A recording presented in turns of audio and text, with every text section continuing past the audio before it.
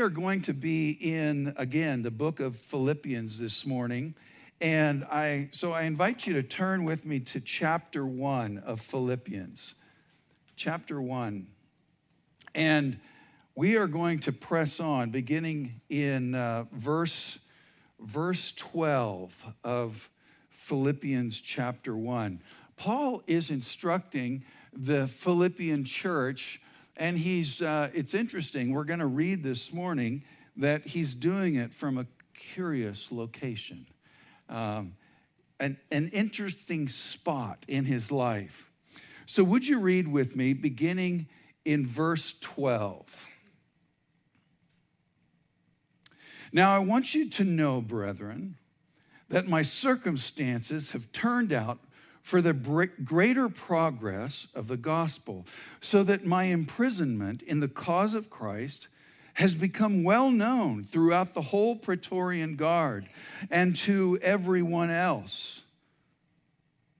And that most of the brethren, trusting in the Lord because of my imprisonment, have far more courage to speak the word of God without fear.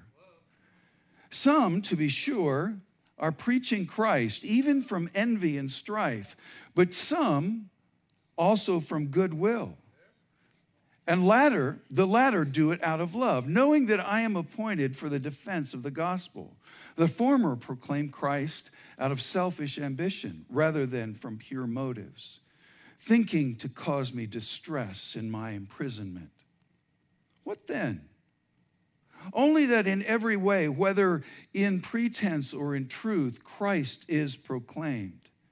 And in this I rejoice. Yes, I will rejoice. Wow. There's a lot there, isn't there? It's curious, however. It's so easy to be distracted, isn't it? It is so easy to be distracted. You know, even when we're reading the scripture and something strange happens, something out of the ordinary, something unexpected, where do our minds go? They go to that thing right in front of us, right? That thing that is ringing in our ear. Thank you to Jim. He is not as rude as you think he is. Yeah.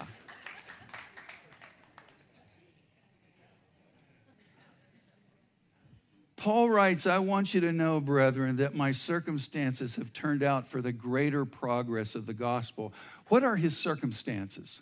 We see it in verse 13, right next door there. He says, so that my imprisonment, you see, he is writing from prison. And it is interesting that his circumstances seem to be almost a passing thought in light of the much larger sense of his purpose. Now, circumstances are the things that are right in front of us, right? They are right there. And they demand our attention, just like a ringing phone demands our attention. Have you ever been to a basketball game? A college game in particular, where the fans behind the goal of the opponent, when it comes time for a free throw, what do? Hell yeah, it's that business. They're there. What are they trying to do? They're trying to distract, because they know it takes a great deal of concentration to be able to sink that ball, even with a free throw. Now, it's interesting, however, when on the PGA Tour and the crowd is around the green and the player is getting ready to putt, what happens? Yeah. And I tell you, if Jim's phone would ring in that moment, they would throw him off the course, right? It's curious to me that in one game, you can get away with being a complete distraction, acting like a total idiot, right? for the sake of distracting the opponent. But in another game, if you dare distract, oh my goodness, you have lots to pay. Paul's circumstances could have been a distraction to him.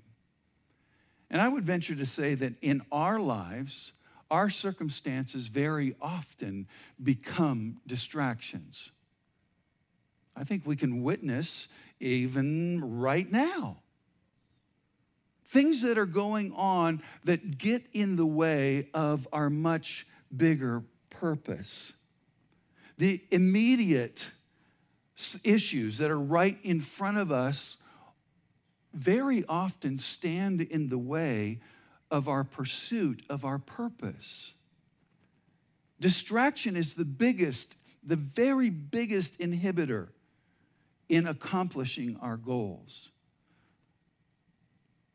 Paul writes that his circumstances, the things right in front of him, have turned out for the greater progress of the gospel. You see, Paul's purpose is the progress of the gospel. That's where he's focused. Now, we have to ask the question, what is the gospel? If somebody stopped you on the street and said, I've heard this word in your church, the gospel, what would you say? What is the gospel? Well, we know the word means good news, right? And that's a really great cop-out. Well, it means good news. Well, what's the good news? The good news is this. You can find it in 1 Corinthians 15 there, where Paul is very specific in saying, this I delivered to you as of first importance, what I also received, that Christ died for our sins, according to the scripture, that he was buried, and that he was raised on the third day, according to the scriptures. That's the gospel. That Christ died for our sins.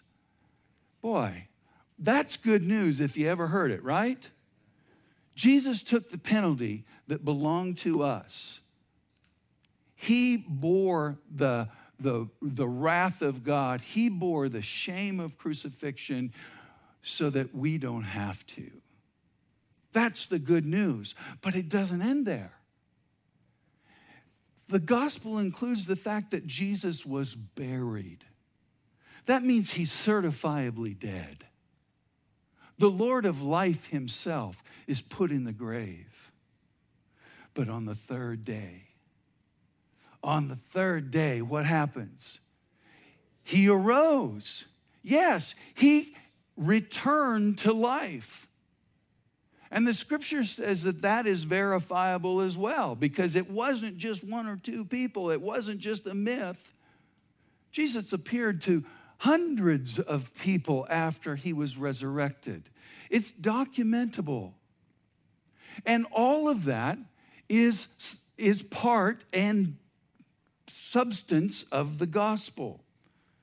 Now, again, this pursuit of the gospel is Paul's purpose. And he viewed his circumstances, being in prison, not as a distraction, not as a difficult thing that he had to simply endure, but rather he saw it as an opportunity, the opportunity to advance the gospel. Look with me at verse 13. So that my imprisonment in the cause of Christ has become well known throughout the whole Praetorian Guard and to everyone else. Paul's circumstances are what they are. Why? Note, it's because of the cause of Christ. He's not in prison because he did something wrong. He's in prison because he did something very right. In fact, the cause of Christ is why he is there. I see this in the unfolding of this, the glory of that passage, Romans 8:28. Many of us know it by heart, that God causes all things to work together for good. It doesn't just simply say our good. It says for good, for those who love the Lord and are called according to his purpose. That's the context in which Paul is living right now. He sees that God's great purpose is being worked out even in his circumstance. The cause of Christ. What is the cause of Christ? What would you say it is? What did Jesus say it is?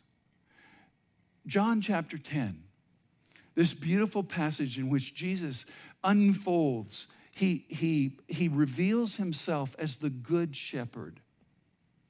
And there in that passage, Jesus says, I came that they might have life, and life abundantly. It's not just living and breathing, it's abundant life.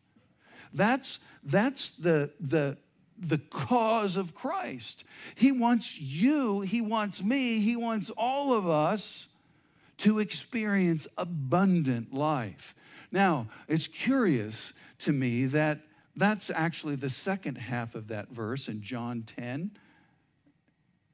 The first half of that verse is the thief comes only to steal, kill, and destroy.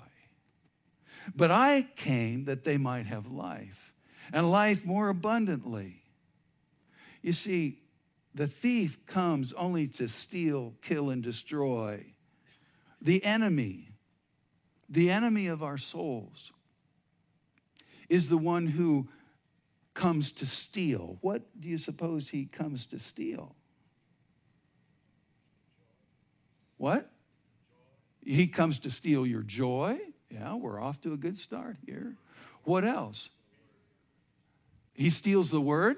That is part of the image of the sower, the parable of the sower, right?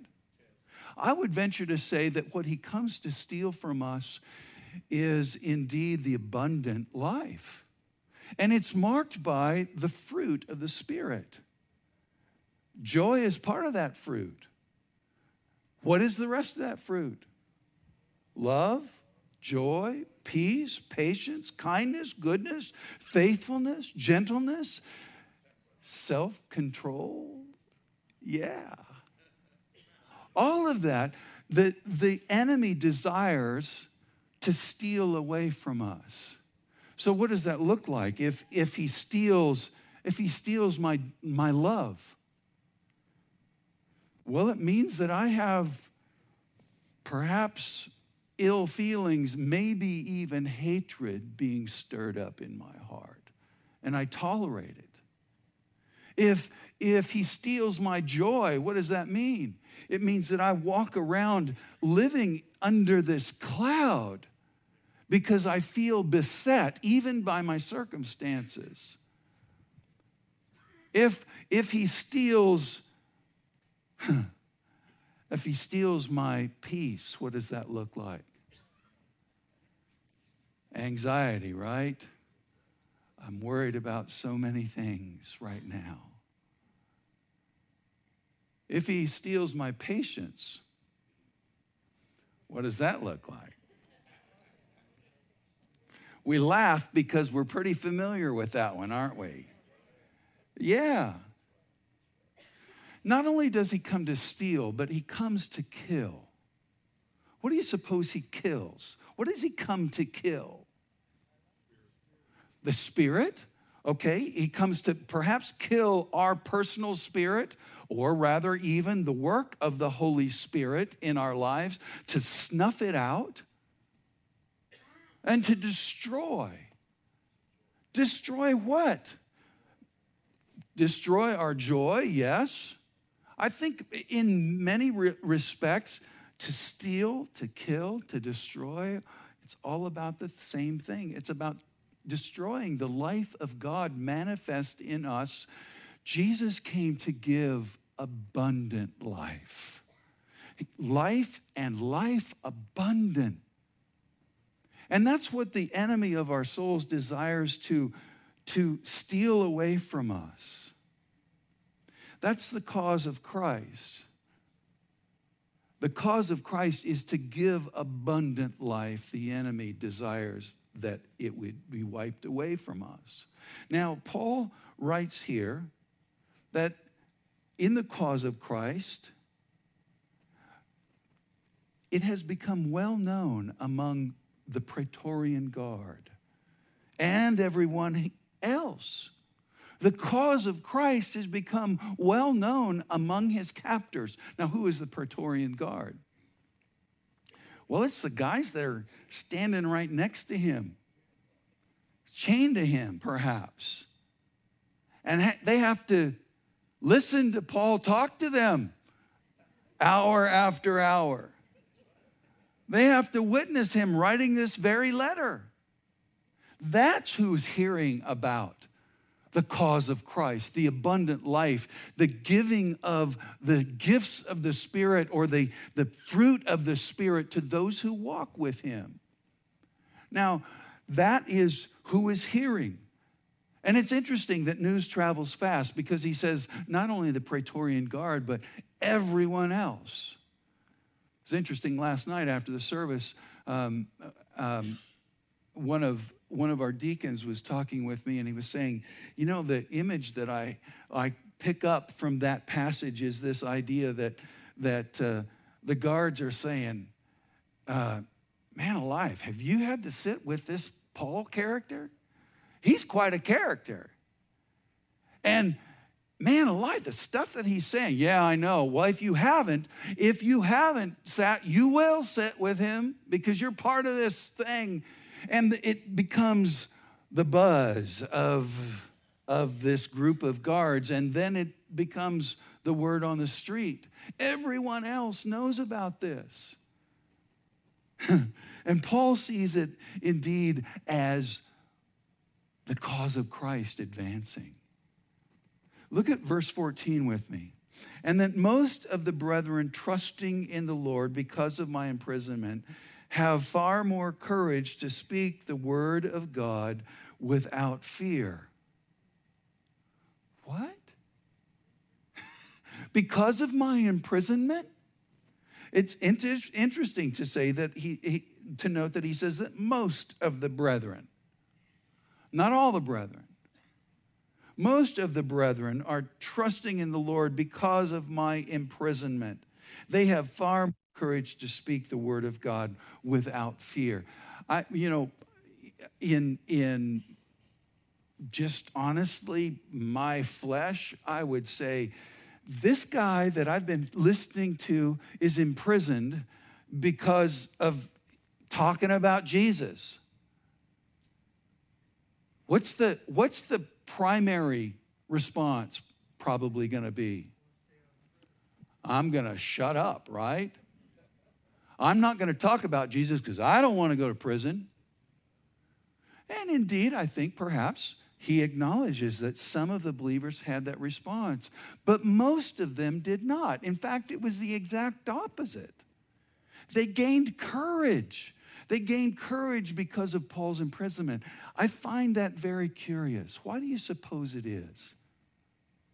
I think perhaps because they see Paul and they hear even the word on the street. They see Paul speaking about Jesus and the abundant life that he brings, even there in prison, and they are thinking, wow, if he can do it, I can do it. I can enter into this conversation. When somebody tells me, hey, have you heard about that Paul guy in prison talking about the life of Jesus, this abundant living in the middle of the prison to all these guards? Yeah, I heard about it. And I've experienced it. Let me tell you more. And that's the courage that wells up within the community of faith. He says not only that, but far more courage. C.S. Lewis says courage is not simply one of the virtues, but the form of every virtue at the testing point. Curious, when you think of a list of virtues, what do you think of? What comes to mind? Come on, speak up. Honesty. Okay, honesty is a virtue. Where is honesty tested? Honesty is tested when what the truth is may get you in some hot water, right? That's where honesty is tested. And courage wells up to say, I will be honest in spite of the consequences. I will speak the truth in spite of the fact that there will be opposition to it. He says that they have courage to speak. The reality is that speaking up sometimes is really difficult. But not only that, he says to speak the word of God. To speak the word of God. Now, many of us talk about witnessing. And we talk about it as though it's something that we will go and do, or we aspire to go and do. And the idea of speaking the word of God, well, some of you think, well, that's what preachers do, right? But I would venture to tell you that if you identify yourself as a believer in Jesus, you are a witness, whether you like it or not. You're either a good one or a bad one. It's just that simple. And sometimes we have a foot in both camps, don't we? We ride the fence. We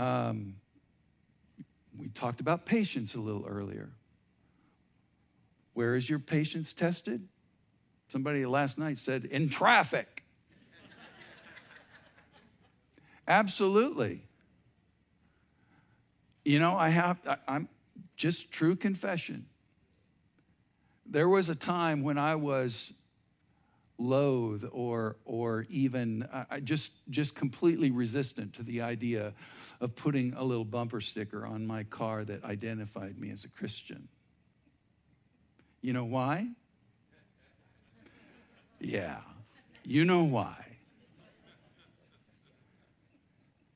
There's accountability on my windshield or on my back window. And the reality is that if we identify as believers, what we say and what we do really matters.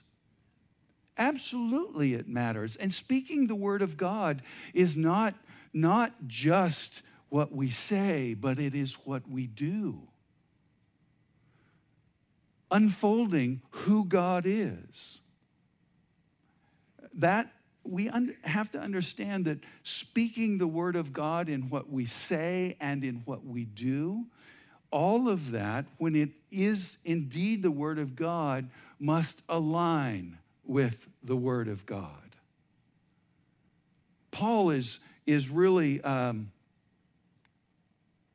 love the fact that he deals with the reality that we have choices to make all the time. As believers, he says in Colossians chapter 3, set your mind on things that are above, not on the earth below. Set your mind there. As if to say, it's not always there.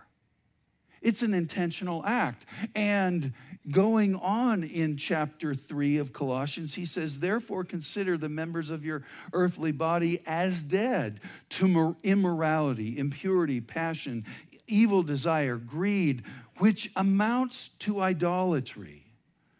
All of those things are that they're the things that we're to avoid.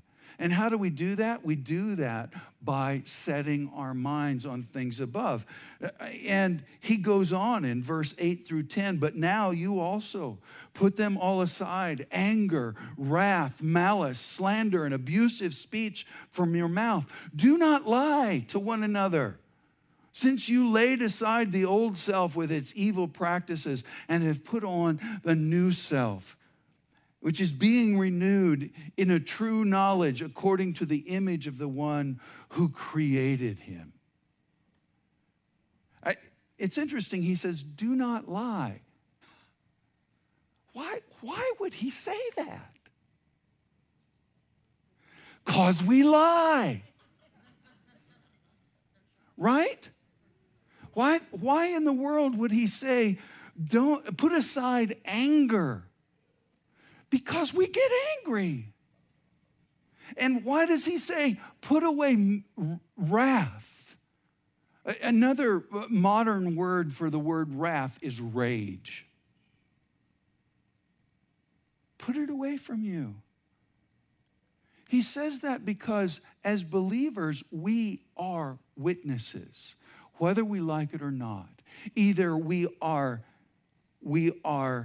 displaying the fruit of the Holy Spirit, or we are displaying the fruit of the flesh. And Paul is saying, make a decision. Make a decision. Put your mind on things above and put aside these things that are not becoming of a believer. Galatians chapter 5, we see the fruit of the Spirit. Verse 22, we read that there, and we've listed them already, right? There they are on the screen for you.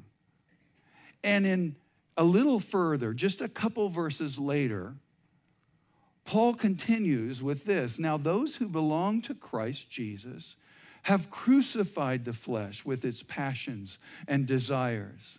If we live by the Spirit, let us also walk by the Spirit. Let us not become boastful, challenging one another, envying one another.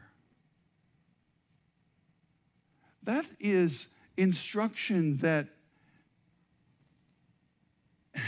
if we live by the Spirit, he says, if you've been raised with Christ, if indeed the resurrection life is part of your life as a result of giving your life to Christ, then let your life reflect it.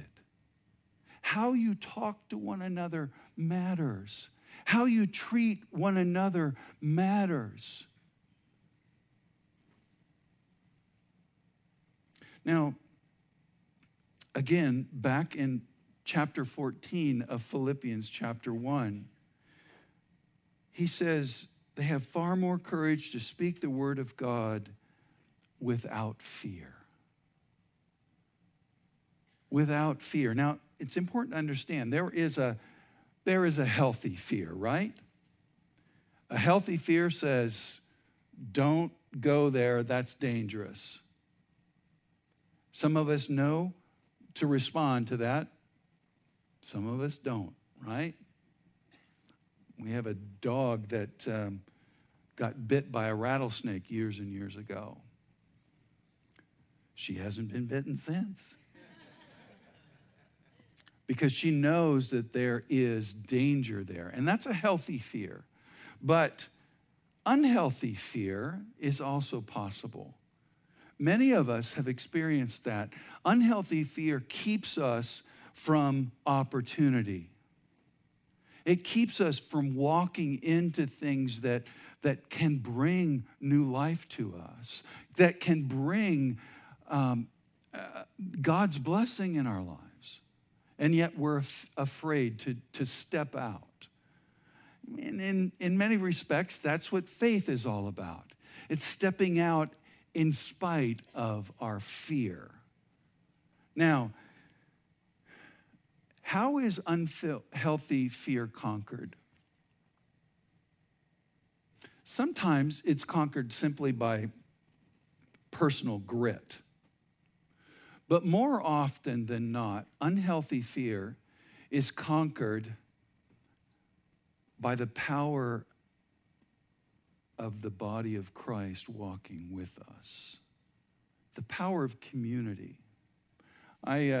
We were privileged to have dinner the other night with a young couple in our congregation, and she's a real bubbly personality now and just loves to cook and entertain and all of that. I was honestly a little bit astonished at her story because she said, when I was young, I was shy. I was I was so shy, it was painful. She had not many friends and afraid to do almost anything. And then a friend of hers invited her to join a dance troupe. So she took the step, no pun intended. She joined this dance troupe, and she said, it was there that I began to discover that I could do things I never thought I could. And her shyness turned into gregariousness, that idea of being able to boldly be bubbly around other people. Today, you would never know that she struggled with shyness. It was the power of community, of doing steps in unison and then in harmony with others, fitting together well. It was in that context that she was able to step beyond her fear. And that is true for all of us. We need each other. We need each other to step forward in faith. How do we do that apart from honest connection with one another? Being able to step into a place that we've never been before. That is part of the gift of the body of Christ. Now, Paul's imprisonment stirred up courage to speak the word of God, because he saw it as an opportunity. The fruits of our proclaiming the gospel are not only in the winning of souls or inviting people to come to Jesus personally, but the fruit of our readiness to share the gospel also includes our life together, because we get to encourage one another to do that. That is part of walking together, and there's great benefit in that. Benefit not simply for us, but for our community, for one another. Let's go on, verse 15. Some, to be sure, are preaching Christ even from envy and strife, but some also from goodwill. The latter do it out of love, knowing that I am appointed for the defense of the gospel. The former proclaim Christ out of selfish ambition rather than from pure motives, thinking to cause me distress in my imprisonment. Do you find that kind of strange? That there are different motivations at work for preaching Christ? Again, how do we preach Christ? It is our witness, right? It is both in what we say and in what we do. And whether we like it or not, if we're Christians, your life is a testimony. You're a preacher. Every single one in this room who has identified as a believer in Jesus, your life is proclaiming something. Now, why do we preach Christ? Though Paul is talking about motivation. Some are motivated out of genuine love and desire to see others believe. Others are motivated simply out of their own personal excitement for what Christ has done in their life. Have you ever met somebody like that? Perhaps a new believer, perhaps an old believer, who sees a miracle happen right in front of them. Bob, I'm going to embarrass you right now. Is that okay? My dear friend Bob is building grandfather clocks for his children. 7 of them. Whoa, big task, right? He set on that task before he moved to Arizona, and that was in 2004. quite a while ago, 15 years ago. He set upon that task, and he's been busy with other things and finally has gotten to that task. But it's interesting, he started out with a plan to build 5 for his 5 daughters. But now he has 2 sons-in-law. And so he's going to join them into that. He's going to build 7 clocks. But in the process of doing that, he had bought all of what he needed. But in the process of moving and everything, he didn't bring everything. There were some things that got misplaced. 15 years later, he is noticing, boy, I'm missing some important stuff here. And he just kind of asked the Lord, Lord, would you help me find that, please? It's not only important, it's expensive. Can you help me find those clockworks? The next day, he got a call out of the blue from his nephew who bought his business back in Denver. This woodworking business that's pretty large, right, honestly. He got a call from his nephew out of the blue. And guess what he said? We found some clockworks in the shop. Do you have any idea who they belong to? Yes, wow is right. Wow is right. And that's exactly Bob's reaction. That God Almighty would hear that, even that kind of prayer. Lord, help me find my stuff. And out of the blue, the Lord is at work and he provides. And just like that, that kind of miracle is at work. Some of us are just plain excited about what God is doing, and it's infectious, right? That's one of the reasons we preach Christ. But it's interesting that Paul also identifies the fact that some preach Christ for ulterior motives. Really? Are you serious, Paul? Some preach Christ even from envy and strife? Envy and strife? Yeah.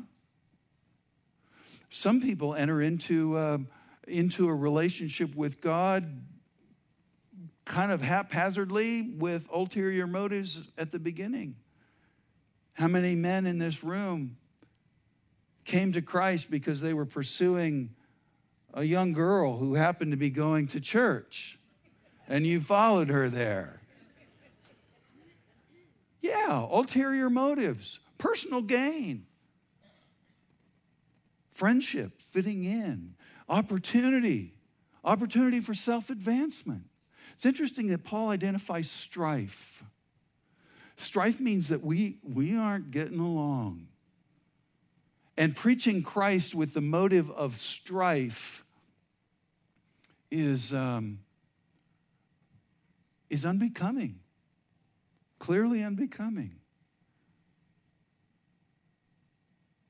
He says that some of them are thinking to even cause me distress while I'm in prison by preaching Christ.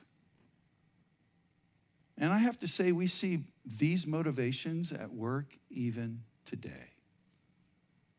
Even today, same stuff going on back then is going on now. But I have to ask, in light of that, do motivations matter? I see a number of heads kind of nodding. Is this a trick question? Yes, it is. Because according to the Apostle Paul, motivation doesn't matter. What does he say? He says, what then? What then? Only that in every way, whether in pretense or in truth, Christ is proclaimed. And in this I rejoice, yes, and I will rejoice. It doesn't matter to me how Christ is preached or why. The fact is that Christ is being preached and the gospel is advancing, and that's the most important thing.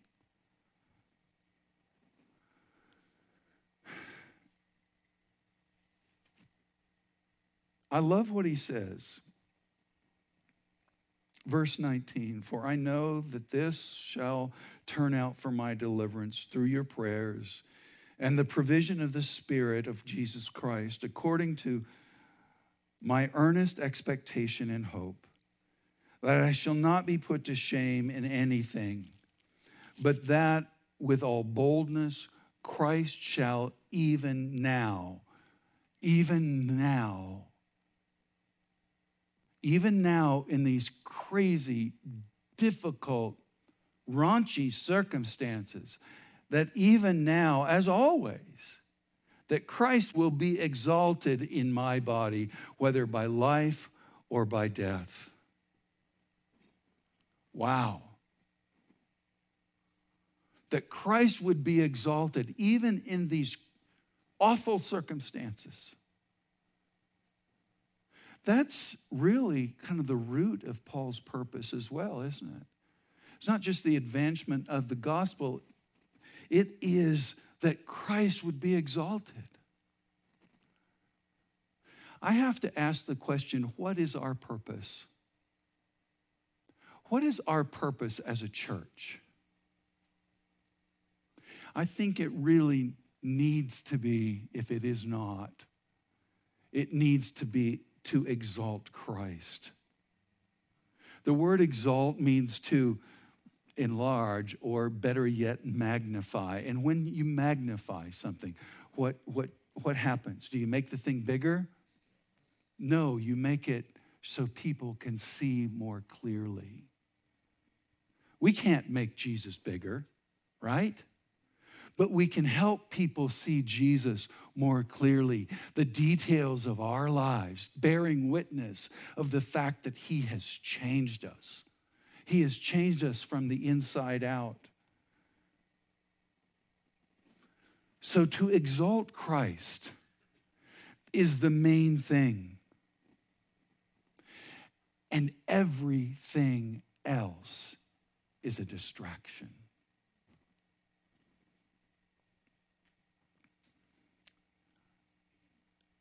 I think we need to have a heart-to-heart. As a church body, we need to understand that the enemy of our souls seeks to steal, kill, and destroy. And one of the ways he does that is by distracting us from the very purpose that we are called to as a church. We have to ask ourselves, is what I'm saying and is what I'm doing exalting Jesus? To make anything else, anything other than exalting Christ, our primary concern is idolatry. Yeah, that's a harsh word. But to make a symbol, to make our church affiliation, to make historical precedent, even to make our personal offense the primary thing is idolatry. I have to confess to you that I've spent way too much time trying to correct misinformation, attempting to address accusations based on presumption and untruth, and confronting rumor with fact, to defend the truth. I've spent way too much time doing that stuff. And it's all distraction. Our fellowship has been burdened with rumor, mistrust, misfortune, misbehavior, dissension, all of which is a distraction attempting to steal our attention from our mission as individuals and as a church body, and that is to exalt Jesus. This comes with an apology for those of you who are new to our fellowship. You haven't walked with us through some really tough waters. Past 8 to 9 months have been filled with difficulty for us as a church.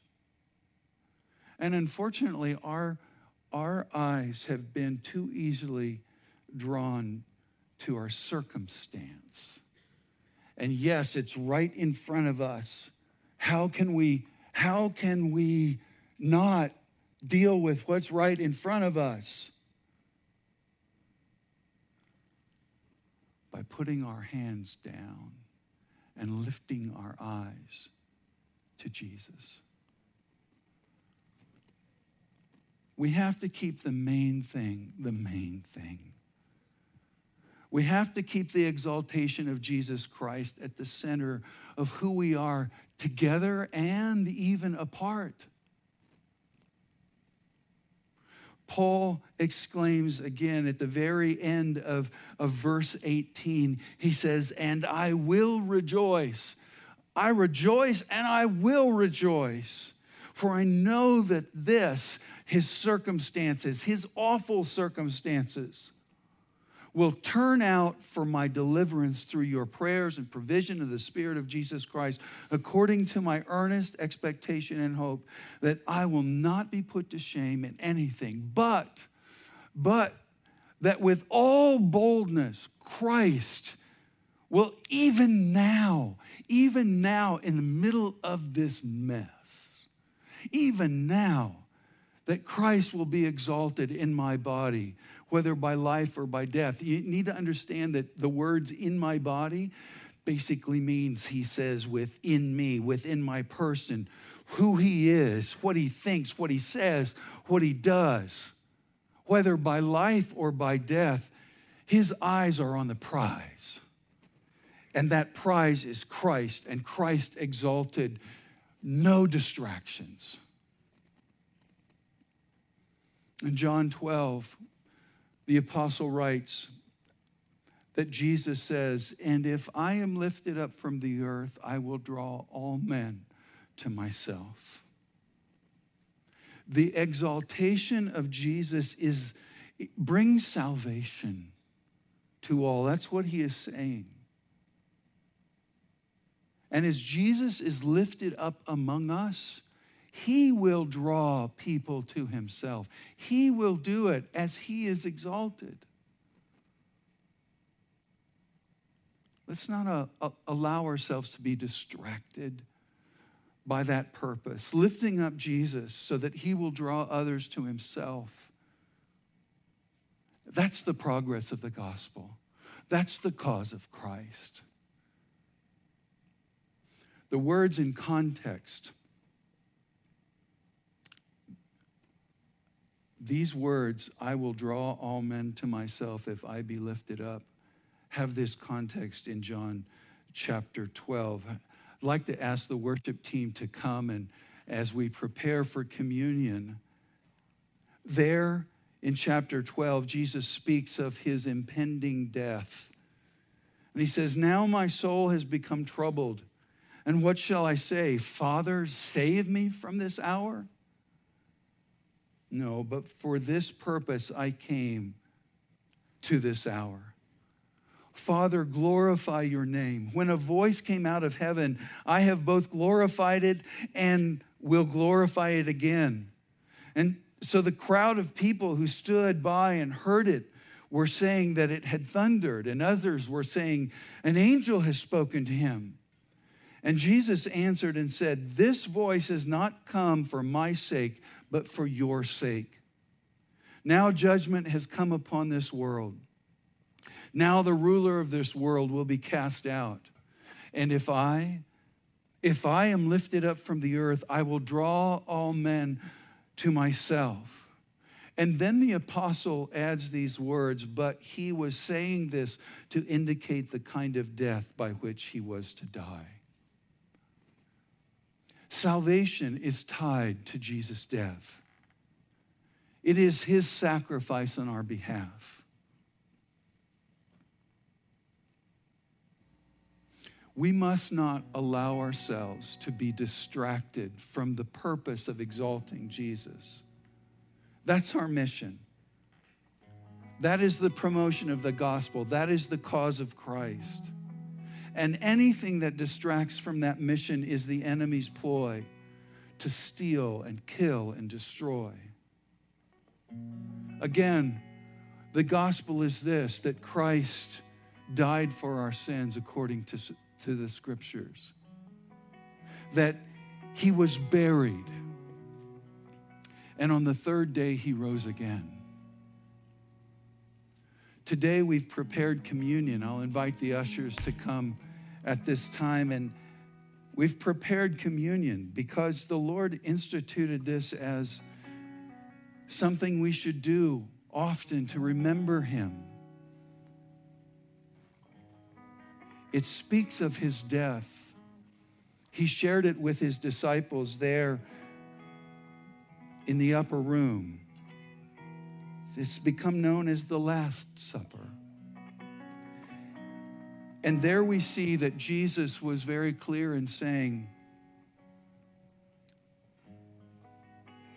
this is my body given for you. This is my blood shed for the remission of your sins.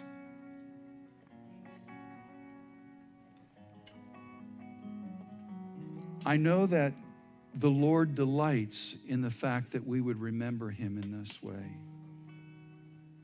So I invite you to partake. Notice that if you are a believer here this morning, you are welcome to partake.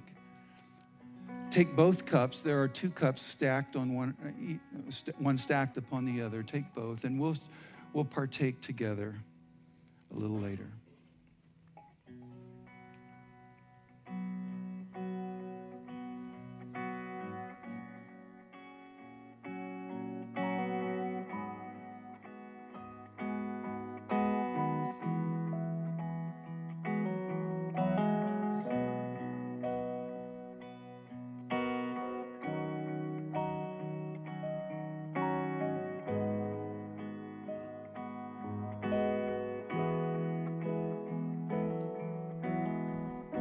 Who formed the mountains and filled the oceans, our God alone, our God alone, who took the dust, breathed life in us, our God alone, our God alone.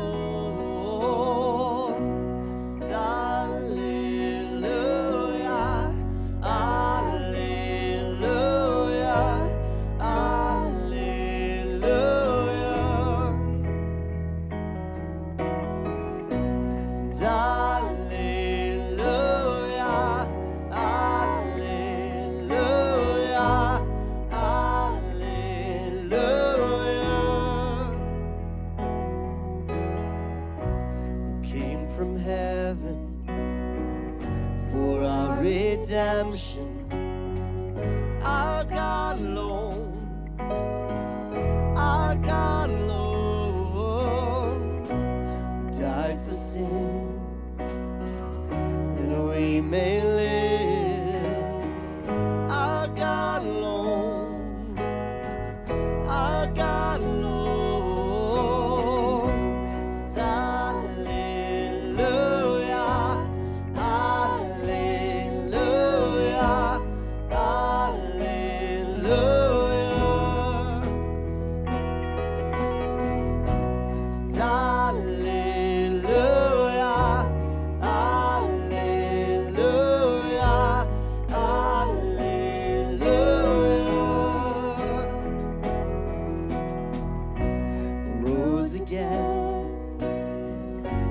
Could not win, no.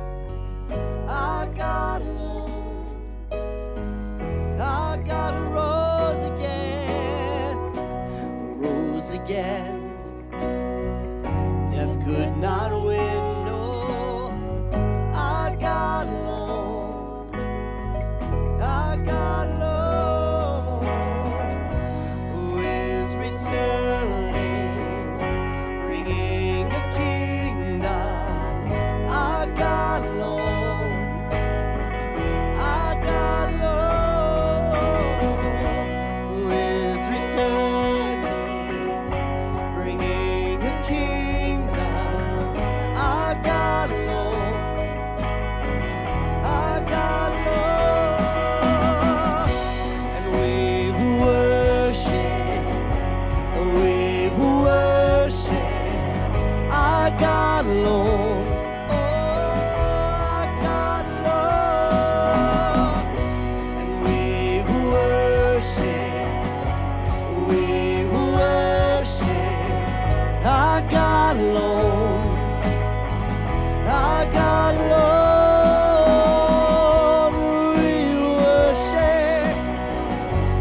We will worship our God alone, our God alone, and we will worship you, Lord. We will worship our God alone, our God alone. Hallelujah, hallelujah, hallelujah.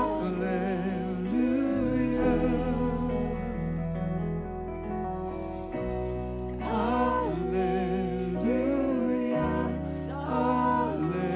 hallelujah, hallelujah.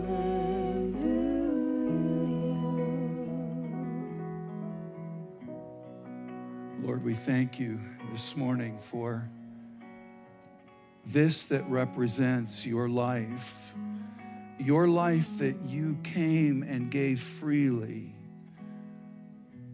so that we might have life abundant.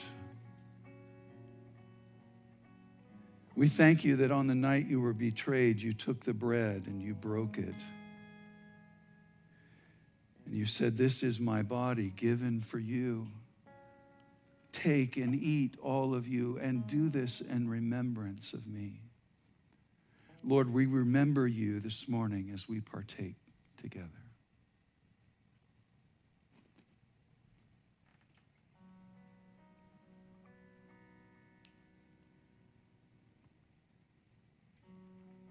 Lord Jesus, we thank you as well that after supper, you took the cup of redemption. And you said, "This is the new covenant in my blood, shed for the remission, the washing away, the canceling out of your sin. Take and drink, all of you, as often as you do it, in remembrance of me." Lord, we remember you this morning as we partake together.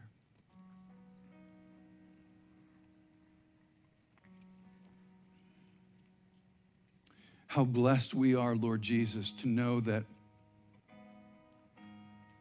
the sacrifice that you made on our behalf is the beginning point of a brand new life for us. We thank you as well that it didn't end for you at the cross. Rather, though you were buried, certifiably dead, you rose again on the third day. And in that, Lord Jesus, we rejoice because, as the scripture says, the very same power that raised you from the dead is the power that you desire to give us. And Lord, that is the power of the resurrection. How we need your power to be displayed among us. We pray, Lord, that you would find pleasure in displaying yourself in our lives as individuals and surely in our life together. That your life, that your character, the fruit of your Spirit would be the fruit of our life together. How we love you, Lord. If there's anyone here this morning that is not quite clear what we've been talking about in terms of the life that Jesus desires to give, that abundant life, if you've never made a commitment to Jesus, I invite you to do that today, because abundance is truly what he desires to deliver. There'll be people waiting to pray with you up front as we are dismissed. Don't neglect the opportunity to do that. If you desire prayer for any other reason, again, feel free to come forward and receive that. This is the Lord's work. Now may he bless you and keep you. May he make his face to shine upon you and be gracious unto you. May the Lord lift up his countenance. That means smile on you, to give you his favor. May he give you his perfect, undeniable, absolute, perfect peace. That's a peace that emanates in every area of our life. That's his desire and his blessing on us today, even as we go. God bless you.